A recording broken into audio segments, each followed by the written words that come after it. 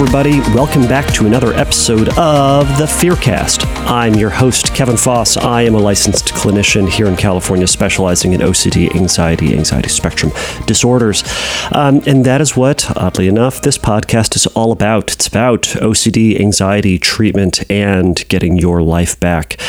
This is a question and answer based podcast, so if you have a question about those things, shoot me a message. Go over to fearcastpodcast.com, go to the submit a question link, and you can ask a question about treatment, and I will answer it on this here podcast. So I'm going to start this episode out with a listener question. We're going to just jump right into it today because I'm going to answer one question because I feel like it's important. And then I'm going to launch into the main segment today. And so I suppose it's flip-flopped. I often will do a main segment kind of teaching section at the beginning and then go into questions. I'm going to flippity-flop it today. So today's main segment is going to be talking about real event OCD, but with a twist. So not just the big episode talking about one particular type or subtype of OCD, but instead the somewhat interaction, and I suppose the cultural relevance of this subtype with the current culture that we're in. So we're going to be talking about real event OCD. So this is also known as real life OCD, and the interaction it plays with cancel culture. So this subject was inspired by someone who messaged me over at the Instagrams. So thank you to you.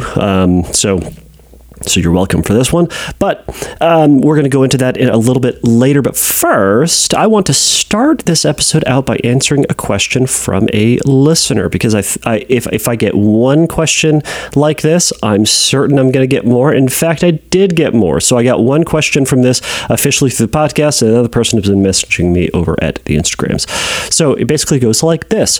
This is a question from Chanel. I believe that's how that name is pronounced. So the question is thus: I just listened to your podcast about POCD. Now I'm triggered because you don't explain that people with POCD will never act on the thought. This is important to know. So that is a fantastic question. I do appreciate this person bringing this up because it's a touchy subject, right? The same type of question was asked over on Instagram by somebody else, and I've been interacting with this person.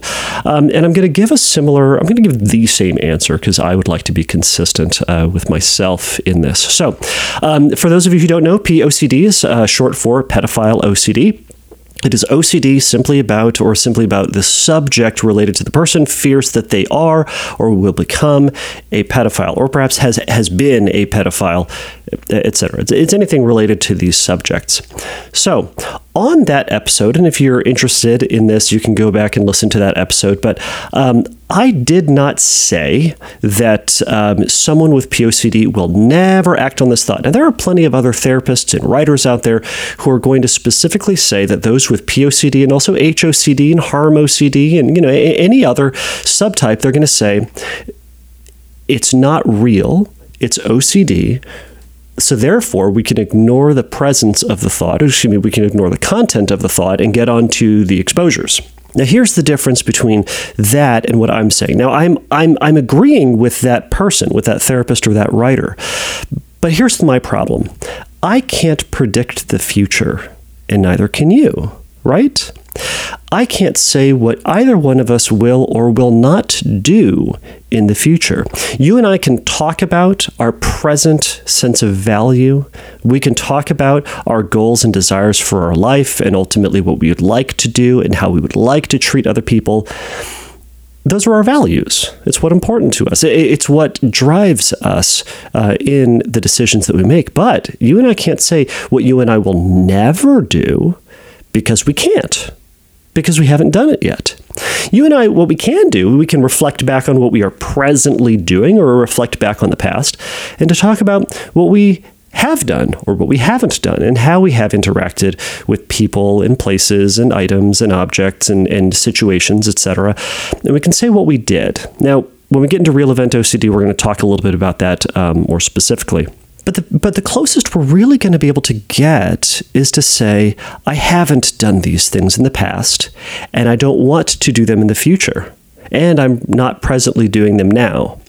These are all true statements. I mean, for the most part, unless you have, and we can talk about that. And actually, that is part of the subject of real event OCD. But for the vast majority of folks, for example, with POCD, they're terrified with the idea that they may do this or they have done this. And generally speaking, they haven't. I'm saying generally because I don't know every single one of you, my dear listeners, backgrounds and histories and situations. What I can say is people with these various fears are extremely unlikely to do these things, right? You and I are unlikely to do the last thing that we ultimately want to do, right? The thing that's lowest on our to-do list, the last thing that we'd want to do. It's highly unlikely that you and I are then going to do that thing. But that's what OCD grabs onto. It's going to say, this thing that you say that you hate, no, you actually are going to do it. You want to do it. You will do it. Or you have done it, despite the fact that you don't want to do it or didn't want to do it, etc. What I also can say is, I don't know anybody who I've worked with or who has had POCD who has then done those things. Periodically, you will hear kind of fringe stories of this weird thing happened and this happened as a compulsion, and it raises questions and it further feeds back into their fear. I'll give you an example. And you hear me talk about this on the HOCD episode. Some people will have the idea that one of the best ways for them to confirm whether or not they are gay is they actually need to have sex with a same-sex person in order to confirm that they are not gay. Now, some people will then do that. So they're going to do the thing that they don't want to do. Now, what that will do for that person, maybe for a split second, is go, okay, I did that thing. See, it's not for me. I don't want it. But then a split second later, their OCD is going to jump in and they're going to say, oh my gosh, you did that thing. Now you are gay. Or, see, you did it. You wanted to do it. Gay people want to have sex with same-sex partners. You did it, so therefore you must be gay. This is why I've 100% said that is the worst compulsion that one can do with HOCD. I'm not going to use hyperbole with that. It is a very bad exposure for you to do. I don't know if it's the worst, but it's unhelpful. So similarly, now with that person, actually, I'll go back. I can't say whether that person is then going to, quote, become gay to whatever degree you interpret that phrase, right? Similarly, I can't say with someone who has POCD that they're never going to act on the thought, right? The person with HOCD didn't think they were going to act on the thought. So similar to you, Chanel? Anyways, I can't say that you're never going to do it. The last part of this question I think is really important. They say, this is important to know. In other words, it's important to know that they're never going to do it. It's not. The reality is it's not. It's not important to know if you're never going to do it. It's important to your OCD, and that's the point. Your OCD is holding you hostage and captive, and it needs to know in order to, quote, let you off the hook. But even if you satisfied that for a hot second, it would grab you and pull you back in and say, now you need to know more. Are you certain you know? Because, yeah, Kevin said that you weren't going to do it, but, I mean, what does he know? He can't predict the future. Now you need to go ask this other person or read this other book or talk to my friend or read other stories online just to make sure. You see how this story goes? It's not important to know. You can still live your life not knowing if you're going to do it or not knowing if it's going to become true about you. And in fact, that's the treatment, is moving forward in life, not knowing if you're then going to do it. Ooh, the uncertainty, right? It's uncomfortable, right? I don't want to become a pedophile, but I have to find a way to live a life assuming I'm not going to, but living with the possibility that I could, right? Everything's a possibility. To any of you who would say, I would never do that, you don't know. You in reality, you don't know. And that's scary. And I'll give you that. But we need to find a way to live in conjunction with this possibility without elevating that to a probability. Notice the difference there. Probable is not the same as possible. A lot of things are possible, but probable means likely, or that there is a likelihood that that thing is going to happen, meaning it's more likely than not to happen, right? I mean, it's possible that there could be an earthquake in the middle of my recording. It's very possible. I live in the land of earthquakes, right? Southern California. But it doesn't mean that it's a guarantee.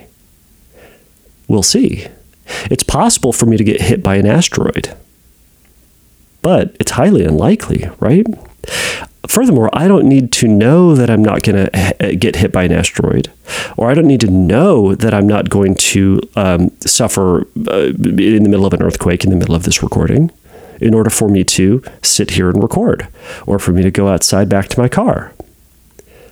Now, you're going to say, well, that's different from being a pedophile. That's the worst thing that you could do.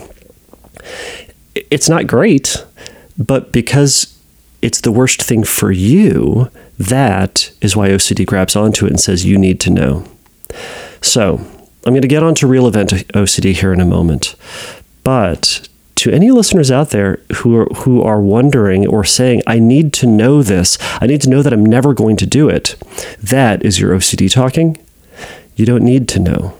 We need to find a way to live in conjunction with the uncertainty and the fear of that terrible thing happening, or the unwanted thing happening, with whatever that thing is, and moving forward with life with as close adherence to our values as possible.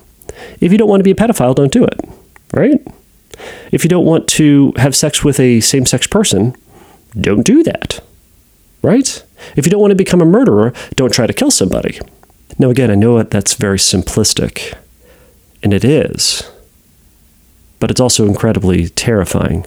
So my advice for you is to practice sitting with what that feeling is of not knowing and of not getting that certainty from me or from any book or from any other therapist out there. There are going to be therapists out there who will be happy to tell you that you're never going to do it. I ain't one of them, and I'm not going to be one of them. I'm sorry. So you've heard as much of my reassurances to these points as I can possibly provide. So, without further ado, let's get on to real event OCD.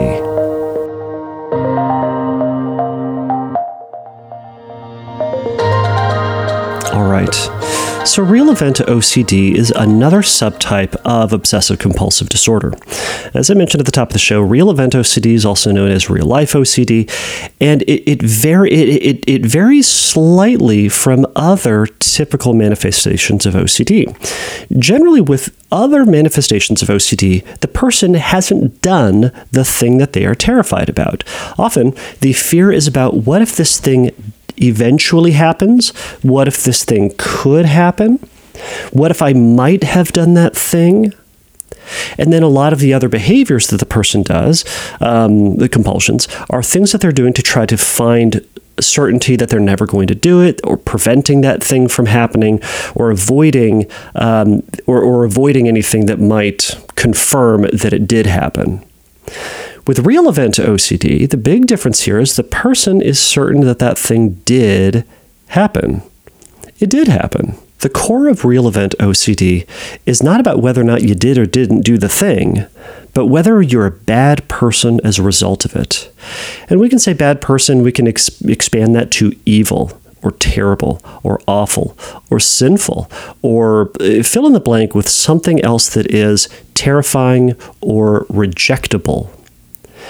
This is what we're terrified of within this context. Did this thing that I do result in my forever being rejected from the world, rejected and excluded and unqualifying of love or participation or success? As we do with every one of these big episodes, quick review of what OCD actually is for all of you newbies out there. So, OCD goes like this. Everything that you and I could ever experience, thoughts, feelings, images, sensations, urges, interactions, relationships, items, whatever, are neutral. They're neither good nor bad, right nor wrong, true nor false. They just kind of are those things. We interpret those things as good or bad, right or wrong, safe or dangerous, etc., or liked or unliked, or wanted or unwanted, things like that. Now, our brain is trying to keep us safe. It's trying to point out all the dangers in the world around us, things that could harm us or serve as obstacles in our way, and it's going to try to stop us from doing those things or experiencing those things, because that would suck, right? Or that would be awful, or fill in the blank with some other fancy or more clinical thing that I probably should have said instead of sucked. Anyways, obsessive compulsive disorder works in that fashion. Obsession as a compulsion. The obsession we experience as this what if or if then sort of scenario. What if I did this thing? If I did this thing, then this might bother you. What if I did this thing? Then I might fail. If I did this thing, then something bad might happen. Let's go with contamination OCD, the one that everyone's aware of, right? If I touch this doorknob and it has COVID on it, then I could get COVID, take it to my family, get them sick, kill my uncle with diabetes, etc., and that would be awful and reflect upon me. What if I felt a bump in the road while I was driving, right? Neutral. We feel bumps on the road. What if I actually hit somebody and I'm going to get arrested, and it's going to be my fault for having almost murdered or did in fact murder somebody back there? That would be awful. Now, this is a feared story. Your brain is giving you this tale. It's a possibility, right? Possible, not probable. That story makes us feel uncomfortable or scared. So it leads into this anxiety. Now, you and I would rather not feel anxious, so we're going to try to do something to make sure that feared story never takes place. Or at the very least, that we feel better, right? Because we don't like feeling bad. This is where our compulsion comes in.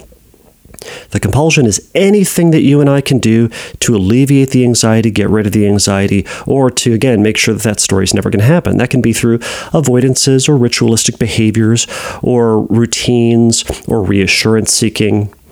So again, anything that we do. Now, once we do that thing, we feel better. We feel confident. We feel safe within ourselves. That thing is not going to happen. Good. I'm safe again. The problem is, remember, we've talked about that story being neutral and kind of nonsense. So it reinforces it. It makes it stronger because we went through this whole rigmarole to make sure this thing is never going to happen. Oh, and we felt better, and our brain loves to feel better. So now if and when we ever encounter any of those random things in our environment that bring on that thought again, it creates that anxiety, and we go back into this cycle. And the more that we think about something, the more that we think about something. I know that's simple. But OCD grabs onto these things that could potentially be dangers, and let's be honest, our brain comes up with a whole bunch of nonsense most of the time. So it's going to tell us this tale, we get terrified, we do something, we feel it more. Anyways, so ultimately, what does this look like within real event OCD? As we've mentioned, someone with real event OCD has actually done something. They actually have. So a lot of the things, or common things that folks can get triggered upon, things that might have happened in the past that they will eventually start ruminating about. Now, it's not to say that any of these things are inherently good. In fact, generally speaking, we're all going to say these things are bad, right? And again, we've talked a lot about putting a values judgment on things, but generally speaking, within our cumulative values, we're going to say these things are bad. We don't want to do these things, right? Amongst the things that people can obsess about within real event OCD are events of actually drinking and driving in the past. Perhaps breaking up with someone in the worst possible way. Maybe touching, experimenting, or, quote, playing doctor with someone while you were younger, right? Perhaps in the past, actually kissing someone of the same sex. Other examples can be actually cheating on a test. Maybe cheating within a relationship. Maybe remembering that time that you actually said something racist. Or that time that you looked at child porn. Or having sex with someone who wasn't 100% into it. Now, it's important to say, and I'm going to acknowledge this at the very front end, we're going to talk about a lot of things that may be triggering to a lot of people. I'm not in favor of the vast majority of things we're going to be talking about. I think it's going to be hard for me to say cheating on a test was a good idea. Cheating on your partner was a good idea. Having sex with someone who wasn't 100% into it was a good idea. But when we start getting into the cancel culture discussion of this, we'll talk more about making mistakes and screwing up, and how all of this is leading us into living in fear. But a person with real event OCD might have done these things, have made mistakes, screwed up. And these things violate or live in opposition to who it is that they ultimately would like to be, the person that they're trying to live up to be, their values, the stuff that's important to them. They're going, I did this thing and I can't stand it. It sucks. And it might have been things that they did 10, 20 years ago. And they might not have even thought about it for a while. And all of a sudden, they're thinking about it now. So some of the questions that can come from this is not going to be, did I do this thing? But does this thing that I did make me an awful person? Now, these are part of these obsessions. What if this action makes me an awful person or evil? They might experience intrusive thoughts of that event. You might experience overwhelming feelings of guilt, shame, embarrassment, or even fear. You might be experiencing thoughts about being punished, being canceled, or being caught for your past deeds. Those feelings are bad. Those feelings, I'll say this, those feelings are unwanted, right? But just for a moment, let's talk about the difference between OCD and just feeling guilty. Now, I did a whole episode on guilt and shame a while ago, so I'd encourage you, if you're interested or experiencing a whole litany of guilt and shame feelings and want to talk about the differences and similarities between those two, if you're interested, go back and check out that episode, and I think it does a really good job explaining the differences between those two. But just kind of briefly, with regular guilt, meaning the guilt is just that bad feeling we get when we've done something bad, when we've done something wrong or violated some rule, either with ourselves or society, etc. With regular guilt, meaning having done something that violates our values and violates who it is that we ultimately would like to be, the person, generally speaking, will acknowledge the act, and they'll make attempts to make amends if possible or reasonable at the time. They might experience potential reminders and kind of jolts of guilt or shame or embarrassment. But ultimately, with regular guilt, they find a way to move on with minimal or no ongoing actions for seeking forgiveness from other people or punishment. And often this kind of infraction is then not personalized as this core trait. That being said, with OCD, someone's going to get stuck on that feeling of guilt and be unable to move on. There's going to be repeated attempts to achieve certainty of their character, certainty of forgiveness, certainty or a punishment for the act. Now, often, once somebody does seek this out or try to find this sense of certainty again, they get a temporary sense of relief, but it's followed by this returned guilt, this returned awful feeling, and then further and excessive ritualized attempts to try to make sure that everything's going to be okay. Again, certainty that they're not this bad, awful person, because I don't want to be this bad, awful person, neither do you. So another thing to consider, and this is going to be one of those controversial statements, I suppose. If we do something bad, we should feel bad. If you cheat on a test, you should feel bad. If you cheat on your spouse, you should feel bad.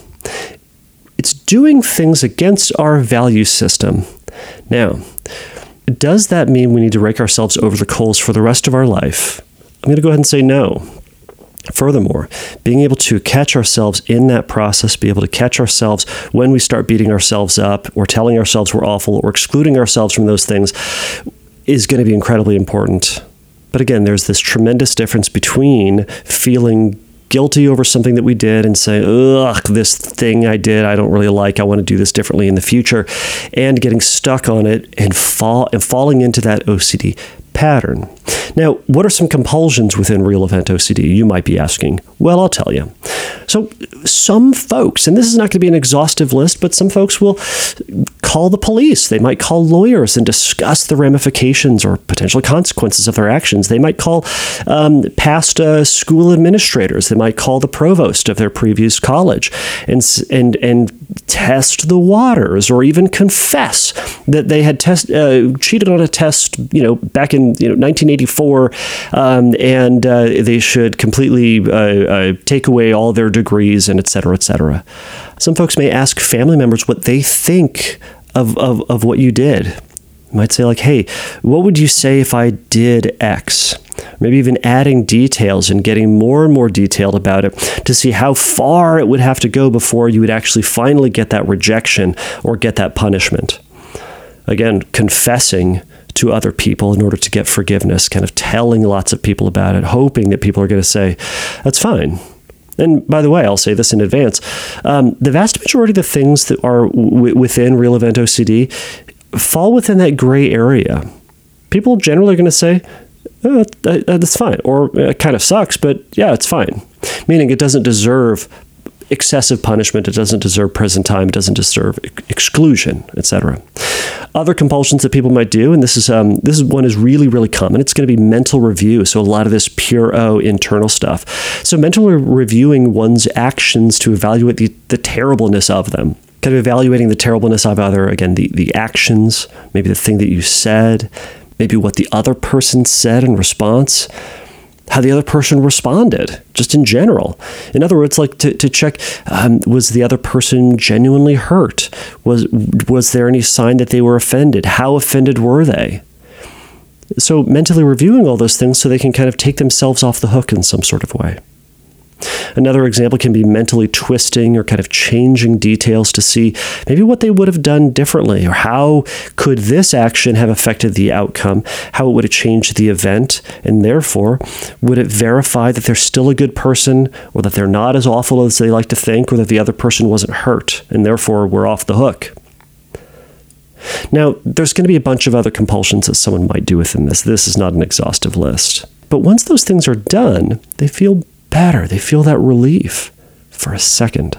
And then their anxiety starts roaring back because, again, there's never going to be enough reassurance for your OCD, for this bit of anxiety.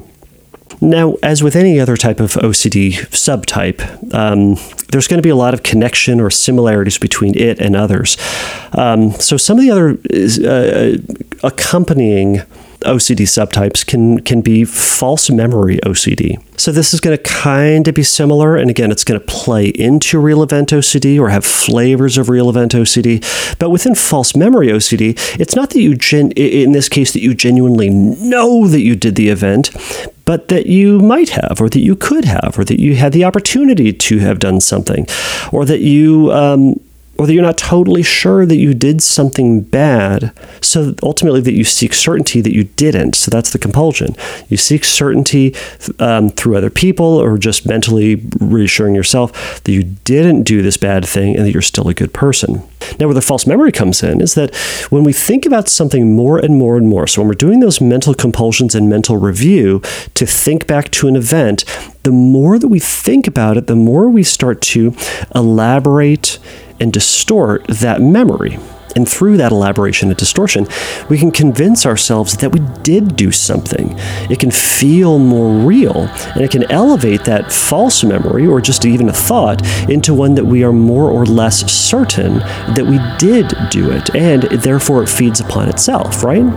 If you took this thing that you're not so certain of, you think about it a gazillion times, and you feel more and more worried about it, and you get that anxiety welling up within you, and you have that thought-action fusion going on, and you have emotional reasoning at play, you might start believing that you actually did do that thing. So then it starts to feed back into real event OCD, and we experience it in that fashion. Sometimes I'll hear false memory OCD kind of associated with childhood memories. Now, the reality is childhood memories don't really show up until like anywhere between 3 and 4 years old, and usually not before 5. So sometimes people will talk about, think about this for yourself, right? If you say that you distinctly remember your first birthday party, or you distinctly remember your first, Christmas or Hanukkah or Kwanzaa or any other holiday you celebrate, you probably didn't. I'll say probably because I don't know y'all, but you probably didn't. It is probably a memory that has been put together from a collection of stories or pictures that you might have seen, and our brain attaches all those together and creates a story, creates a mental image, a movie in our head, and we internalize that as if it is a story. I'll say this, it might be, but it probably isn't. But even later on, let's say, 6, 7, 8, 9, 10, like we remember those years, right?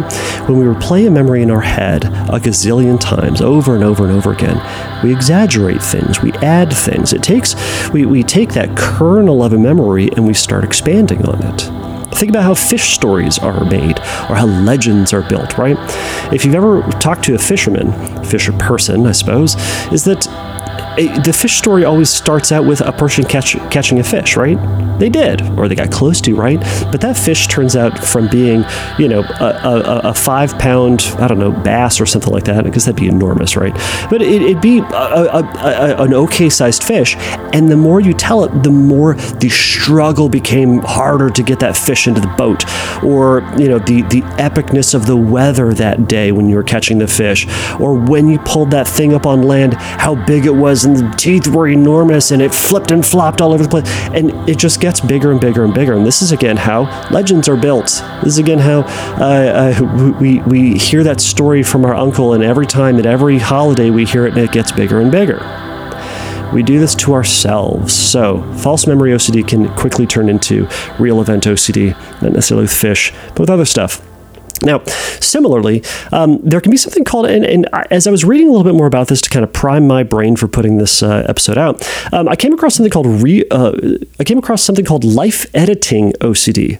I'll be honest, I've never heard of this subtype, but we can get into subtypes in the discussion about that later. So with life editing OCD, there's an attempt to remember and monitor everything that you do just in case you'll have to recall it at a future date. So in my head, I'm kind of thinking what this is kind of preemptive real event OCD. So this is something where you're trying to make sure that you are trying to remember everything that you did just in case you might have to report it someday. I'll say that life editing OCD can even subsequently be related to memory hoarding, which is a behavior that sometimes shows up as, or mostly shows up as a compulsion.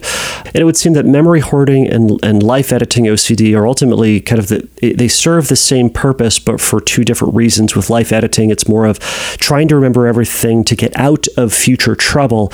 Memory hoarding being more consistent with trying to remember in order to get the full happiness or enjoyment out of life. Now, again, those are very simplistic interpretations of both of those things, but there you go. So you might be asking, well, what does all this have to do with cancel culture? Well, unless you've been living under a rock, or I suppose then you're happy, you are unaware, or you are aware, depending on the person that you are, of something called cancel culture. And what this ultimately is, it's kind of the practice of shutting down, firing, expelling, or rejecting a person, organization, or product based on the comments or actions that person or group did, and sometimes didn't do.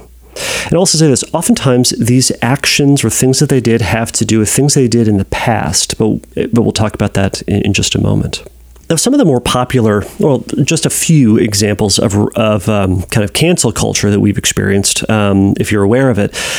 There was a senator named Al Franken, and he had, when he was a comedian, back before he became a senator, congressman? I think senator. Anyways, he took some photos mimicking grabbing a woman's chest. Now, these photos weren't great. If you can probably find them online. They're not great. He took them when he was a comedian before he became a politician, but those pictures were there. That happened. What happened was they came to light. People got reasonably upset, and they demanded for his resignation, and he subsequently did. Another example is James Gunn. He's a director. He famously directed the Guardians of the Galaxy movies, and he was fired from that movie, or fired from making subsequent movies, and then later hired back on, but separate conversation, for making homophobic tweets about a decade earlier. So apparently these were when he was trying to be a stand-up and trying to make edgy comedy, and he said something that was homophobic. If you go back and read them, they kind of are. But he was fired 10 years later. Similarly, if you've heard of Kevin Hart, he was most recently fired from hosting the Oscars for homophobic tweets he had made years before. So the common thing with all these people are they actually did these things. They did these things where in the time that they did them, they might not have been completely fine. Everybody might not have said, we're totally on board with the thing that you did and said. In fact, there would be probably a lot of people who would say it crosses the line, it's not okay, you shouldn't have done that, you screwed up. But as time goes by, or as more and more people are aware of it, it starts to get caught up either in the changing kind of zeitgeist of the mood of the country, culture, or society at large, or gets caught up in political turmoil, which I suppose is saying the same thing. You're very aware that we're in the middle of the Black Lives Matter movement, or a resurgence of the Black Lives Matter movement from years ago. And it's important stuff. Genuinely speaking, it's important stuff. And it has caused a lot of people to reasonably question their own implicit biases, potential racism, racist acts that they may have done. And if you remember a couple of years ago, I think we might have talked about this on the podcast, with Brett Kavanaugh being interviewed for the Supreme Court of America, he had done some stuff that weren't great, or he was accused at the very least of doing things that weren't great.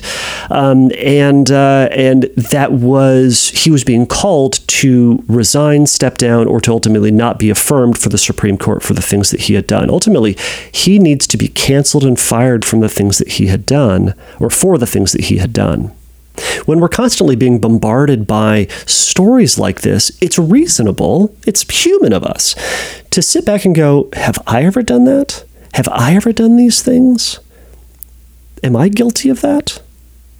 And sometimes we're going to remember stuff. Sometimes we're going to remember things that we did or said in our past that we are not proud of. That if we could go back in time, we would do something different. And we would not say that, or we would instead say this other thing, or we would in fact imply more emphasis, or imply less emphasis, or do something different. So this is where there's this overlap between real event OCD and this fear of cancel culture, and where a lot of folks may be experiencing real event OCD right now as a result of the political movements that are going on in America and across the world. So people might be asking, well, have I ever done something in support of the wrong side? Whatever the wrong side is at any moment in time that you are listening to this podcast.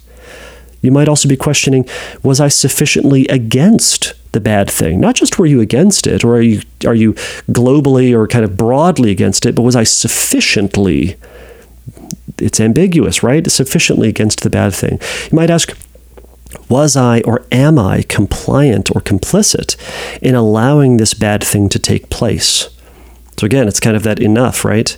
Have I done enough to fight against the bad thing, or therefore in my omission of behavior or action or deed, did I allow that thing to happen? And furthermore, what will happen if and when I get accused or caught of doing the thing or not doing the thing? Again, this boils down to, am I a bad person? Am I one of the bad guys here? Am I awful and deserving and worth firing, canceling, getting rid of? This can reasonably so get a lot of people to go back into their memory banks and evaluate the thing that they did. Like we talked about with the compulsions. Did I do that thing? What was the other person's response? How bad was it? Comparing it to other people. Was it as bad as this other person? What if I get caught? Should I apologize for it? Should I do something to seek punishment, persecution, in some type of way, just to confirm that I'm one of the good guys again? Now, before we move on, I'm going to say this about cancel culture. I'm against it. Here's my caveat. I'm not for bad things. I'm not for people saying racist, homophobic, sexist, fill in the blank, right? I'm not for people having sex with someone when the other person's not 100% into it. I'm not for it. But my fear with cancel culture, and this is not a popular position, or it is a popular position, I'm not quite sure. Let's be honest. As I'm doing this, in the back of my head, I'm going, man, I'm going to say something that someone's going to catch on to this and put this public, and they're going to say, Kevin's not woke enough and we should fire him and never listen to his podcast again. And yeah, that's a real possibility, I suppose. But my position is this. You and me, we're human, okay? We're going to make mistakes. I have said stupid stuff in my past, and I'm willing to bet there are things that you all have said or done or thought or not said, thought or done that you wish you could do differently. Cancel culture, unfortunately, doesn't acknowledge the humanness in all of us. It doesn't allow us to make those mistakes because of how the history might change and the zeitgeist might change or will change and put us on the wrong side of it. So my stance is I'm against cancel culture. We as people need the permission to make mistakes and to grow. That is the key. So instead of just canceling someone outright, broadly speaking, it would be great if we as people could see the mistakes that other people make, go, hey bro, that sucks. That's not okay. Or you really need to straighten up and fly right, in a sense, right? But to allow this person to make some changes within themselves, to acknowledge what they have done wrong, and to take active and meaningful steps towards resolution or getting right with themselves, the idea, the culture at large, and to be able for us to be able to let people make mistakes and grow without saying, you're done and you're done forever. Because what it's going to cause us to do is to then not say anything. We're going to avoid. We're not going to take risks, right? Now, again, this is not like, hey, take the risk and cheat on your wife. That's not what I'm saying. But sometimes with the things that we say, we're going to screw up and make mistakes. We need to be able to have those mistakes and allow ourselves to be forgiven with ourselves and with other people. Now, I'm saying all of this from the position of a non-expert. I'm not an expert when it comes to cultural issues. I'm not an expert when it comes to wokeness in any sort of fashion, really. But I'm a man in process and in progress, like the rest of you. Some of you are women in progress. But we are all people trying to improve ourselves in some type of way, right? That's why you're listening to this. I fully expect that if I were to listen to this whole episode in 5 years, I'm going to not agree with some of the things that I've said today. If I listen to this tomorrow, I might not agree with the things that I'm going to say. I'm going to make mistakes. And when I do, I would ask that some of you let me know, bring it to my attention, and let me see if I can do something different. I would do the same for all of you. I imagine if I were to go back and listen to my first couple episodes, I bet I'd go back and do some of those things differently, say things differently, change my position on some things. Who knows? But I'm also not going to live in fear of it, but to try to do my best and to keep moving forward, which is why we also want to talk about how we can challenge real event OCD for the stuff that you and I did in the past and try to move on from it and to develop a better life. So one of the first things that we can do, again, with treatment for OCD in general, it's going to be CBT, cognitive behavioral therapy, exposure and response prevention, and mindfulness. So with CBT, what we're going to do is we're going to try to challenge the legitimacy of the thoughts that we're having and to see if the way that our brain is telling us this story, is that genuinely the way that it's going to go? Or, reasonably speaking, using and implementing our most rational thoughts, what would be another way and a more reasonable way to view it? So we might want to challenge the potential outcomes of that event. We might want to consider how reasonably, how have other people responded? Not how we are afraid that they might have responded, but what do we have evidence for? What is the common answer you get from people when you do talk about it? Do they say, oh my gosh, bro, you're the worst? Or do they say, that's pretty messed up, but sucks, or we make mistakes? We also want to consider maybe how have other people gotten past the guilt or gotten past the shame of the behavior that they did in the past. So two of the biggest cognitive distortions involved with this: black and white thinking and magnifying. Magnifying is taking this one event and saying it's the worst thing. We magnify that importance across our life and say this one thing is the representative character of who I am, and that's what makes me me. It's not. We do one thing. We need to challenge and bring that back down in conjunction with everything else in our life. Secondly, with black and white thinking, it's either one or the other, right? I am either good or I am bad. It's also known as all or nothing thinking. What we want to do is to think about who are we overall, not just black or white, right? Because you and I live in this gray area between good and bad. We are neither 100% good nor 100% bad.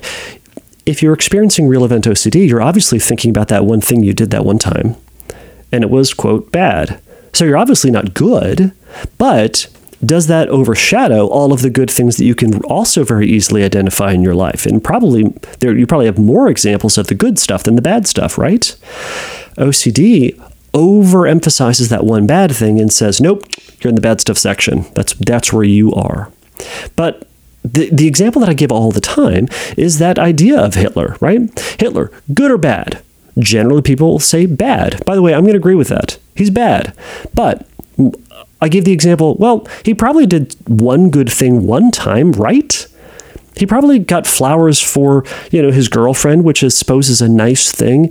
He probably got flowers for his secretary, administrative assistant, or I don't know what they would call him back then, probably secretary. But he probably got flowers for someone or said something nice about someone, right? Does that make him a good person? Well, no. He's certainly more in the bad stuff section, and this is not me trying to justify Hitler, everybody, but it's the reality that one good thing does not make us good, and one bad thing does not make us bad. So with your therapist, you can start to challenge the stories that your brain is telling you, and that's going to be the cognitive restructuring piece of CBT. So the other part that we're going to do is through exposure and response prevention, and this is incredibly important across the board with every manifestation of OCD. One of the big ones that you will likely be doing is scripting. You've heard me talk about scripting a lot, and it's going to ultimately be writing a story about getting found out about your actions or found out about your characters being a bad person. And oftentimes, you're going to be focusing on the consequences of being this bad person, right? You got caught as being this bad person, or you did this thing and it's made public, and now you're going to suffer all those consequences. And the point of this is to lean into that discomfort. We're not trying to heap guilt upon ourselves just because it's fun, but we're trying to sit within that discomfort and to say, this feeling is just a feeling and I can feel this. It doesn't mean that it's true. It doesn't mean that these consequences are going to happen or should happen. It just means that this feels bad and I need to live with this feeling without trying to shut it down, ignore it, or trying to undo it or neutralize it in some sort of way. I need to feel this and realizing that I can feel it and live my life. So scripting is going to be very, very helpful for you.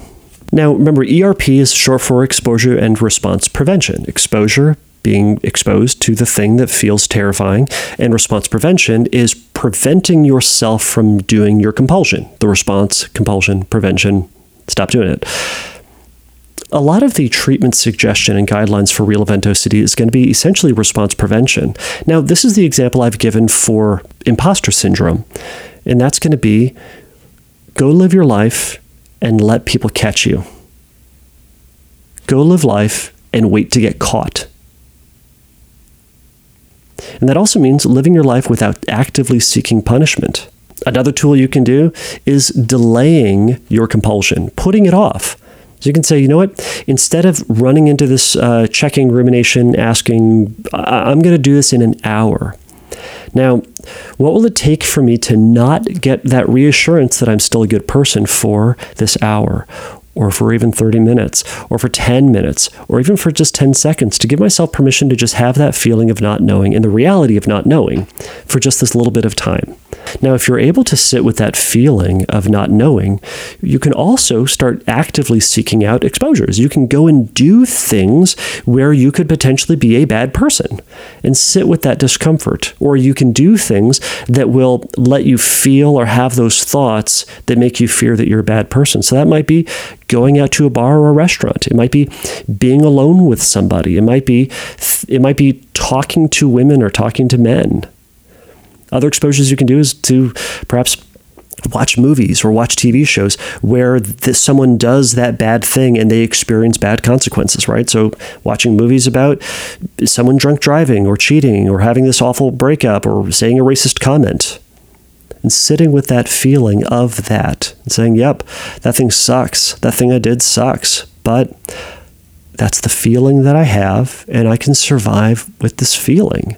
I need to be able to make space on the couch, make space here in the room for that uncomfortable and, quote, bad feeling. One of the ways that you can give yourself permission to do this or to practice feeling this way is through mindfulness. Mindfulness is ultimately being accepting and acknowledging of all the things that are truly happening right now. And right now, you're having that bad feeling. So how do I let myself have that bad feeling without convincing myself that it's not there or that it shouldn't be there, or to try to fight it and make sure that it's not there? Instead, I've got that bad feeling. How do I make sure that I can sit with it and invite it there and say, it's just one of those feelings that I have? An exercise that you can do with this is to get in touch with that feeling of uncertainty, as I mentioned earlier. Sitting with that feeling that you don't know. You don't know if you're that good person or bad person. And to really seek out where that sits in your body. And how do you make space for it while taking this dispassionate and non-judgmental and non-combative response to it. Lastly, and I've said this before, is that we need to turn our shame into guilt, into action. What does that mean? Shame is that bad feeling we get when we are something bad. Guilt is that feeling that we get when we have done something bad. Shame tends to lead towards isolation and avoidance. Guilt ought to lead into action. We need to say, instead of saying, I am this awful, terrible, bad person, and catching ourselves when we're using that language, but instead shift that into, what have I done that I disagree with, and what can I do differently? How can I act more in accordance with my values today? How have I failed to live up to my values in the past, or even the recent past? And then what lesson can I take from that, and how can I use that, and perhaps remind myself of that, to then make changes in my future behaviors when I encounter similar situations? That's how we can turn this into a reasonable thing for further developing our character and our desire, and living like you and I would want to. Lastly, I'll say this. We need to remember that all of us make mistakes. I said this a lot during the discussion about cancel culture. Regardless of what other people are going to do, you and I are going to make mistakes, and we need to let ourselves off the hook. We are going to change and develop and mature in our character and our actions and our values. And we're going to develop more self-control, and we're going to develop more compassion for ourselves and for other people. And we shouldn't be stable for the rest of our life. We shouldn't have decided that we are who we are at 10 and have never changed, because we're going to be different from 10 to 20 to 30 to 50. We're going to develop and mature. There are going to be things about us that are going to be different. I know I am, and I'm better for it. I'm not the guy that I was when I was 25, and thank God. You're not the person you were when you were 25. Thank God. Or 15 if you are 25. Instead, our dumber younger self is going to make statements, have done things that we regret, and we can take those and to further our development as people. It doesn't mean that we keep doing those things. It doesn't mean that we have to be proud of them or happy that we've done them. But we need to acknowledge that we have done those things, and to continue to push to make our lives what we want it to be as best we possibly can. Having the relationships and the job and the character and the interaction and the friendships that we would ultimately like to be, and that we would like to be proud of ourselves in 10 years. Knowing that we're going to continue to make mistakes. Me too. I probably in this episode missed something. misspoke, said something I ought not to have. And I'm certain I'm going to regret it. I'm certain I'm going to think about it. And I'm certain that some of you are going to think about it too. And that's okay. I'm going to have to find a way to live with that. So I appreciate you taking the time to listen to this episode on Real Event OCD. I know it can be really scary and hard to have those memories of the thoughts of the thing that you did that one time. But putting yourself through the rigmarole to try to get certainty that you're a, quote, good person, to use that black and white language, is fruitless and never-ending.